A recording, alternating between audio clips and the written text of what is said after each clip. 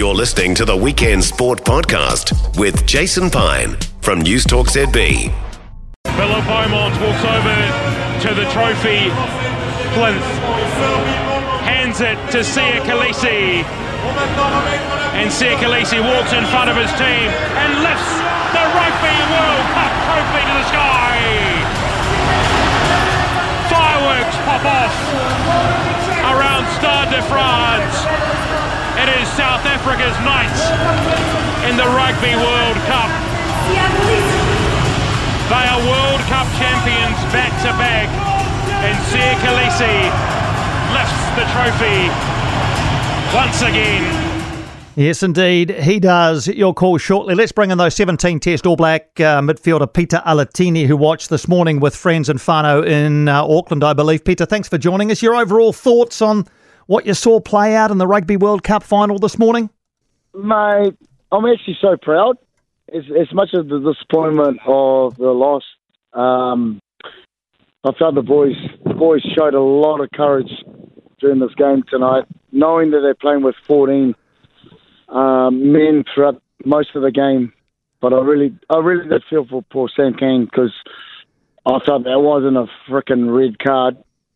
Actually pissed me off, to be honest. But in saying that, I'm so proud. I'm really proud of the effort the boys have put in. I feel that they've done country proud. Does that rule need to be looked at, Peter? The head on shoulder, head on head, the head contact rule in the tackle? Mate, we need people in TMO who really understand the game, mate. We've got people that are running our game that really don't know the enormity of these, the speed of the game. Like, honestly, that tackle, you saw his arms were out ready to embrace the tackle, but the fact that they ruled it just down on textbook was really, in my opinion, in my count, and I just think it absolutely put a damper on the final. So the TMO is ruling by the letter of the law. I guess that's their brief. Does that need to change to be something more along the lines of the feel of the game rather than the letter of the law? And maybe we need guys and girls up there who've actually played the game at a pretty decent level? Absolutely, Ponny. Like, to me, the game that we love and enjoy is getting ruled by things that are out of control of those who are actually in the field and feel a special already. But it's ruining our game in the fact that everyone else is putting the decisions on the game rather than the person in the middle of the field. And the only thing that we got to understand is it's at different levels. When you get into quarters and semis and finals of the most prestigious competition in our game, I feel we're ruining it by all these guys just going through the textbook of the game, which is honestly, it's really disheartening.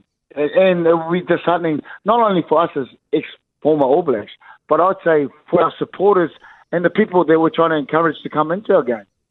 So how then do you ensure that player welfare commitments are met and that guys aren't just going around willy-nilly throwing haymakers at each other and the head is put into positions where it could be, potentially in peril, and yet retain the integrity you're talking about there of the game of rugby as a game to play and a game to watch? Fine. The game is always going to be about contact. No matter about we play this game for contact. We know the repercussions of what this game it's going to do to us, right? The thing is that there's intent of guys who will go and try and hurt you, and that it's showing clearly, even when you show the replays of some of these actions that happen, there's intent in some things, and then there's no intent. The game happens so quickly nowadays. Guys, remember, guys are fitter, stronger, and faster, so things are going to happen at a split second where your body cannot control that space.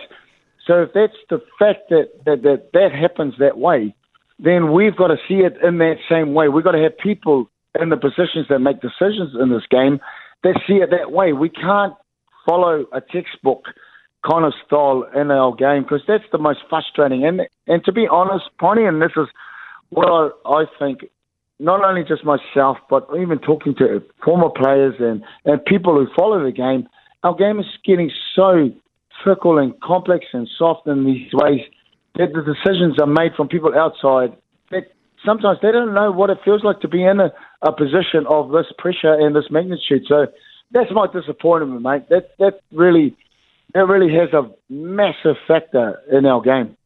So when you go down to 14, it seems obvious you're at a numerical disadvantage. Could the All Blacks have done anything differently while they were down to 14, or did they do the best that they possibly could when they went a man down? Mate, I'm so proud of these boys, mate. What it did show me was how connected these lads are. They lost their captain. Everyone else just fell into place. They had to do what they had to do, and they exploited things that no one would ever do with 14 players, even when 2 disallowed tries at times, you know.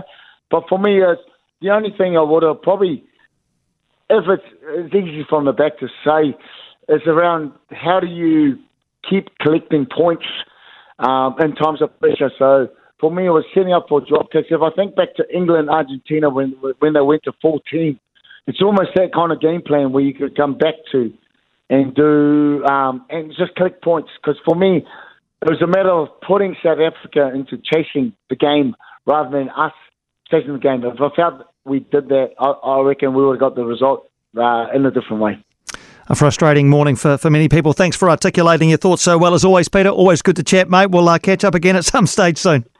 Piney, always a pleasure, brother. And just want to say to our people, please be proud of our boys. If you could see their faces and their comments, they were so proud of representing our country, and that's what I am as a proud former All Black, my man. Good man. Thanks, Peter. Pita Alatini there with his thoughts. For more from Weekend Sport with Jason Pine, listen live to News Talk ZB weekends from midday or follow the podcast on iHeartRadio.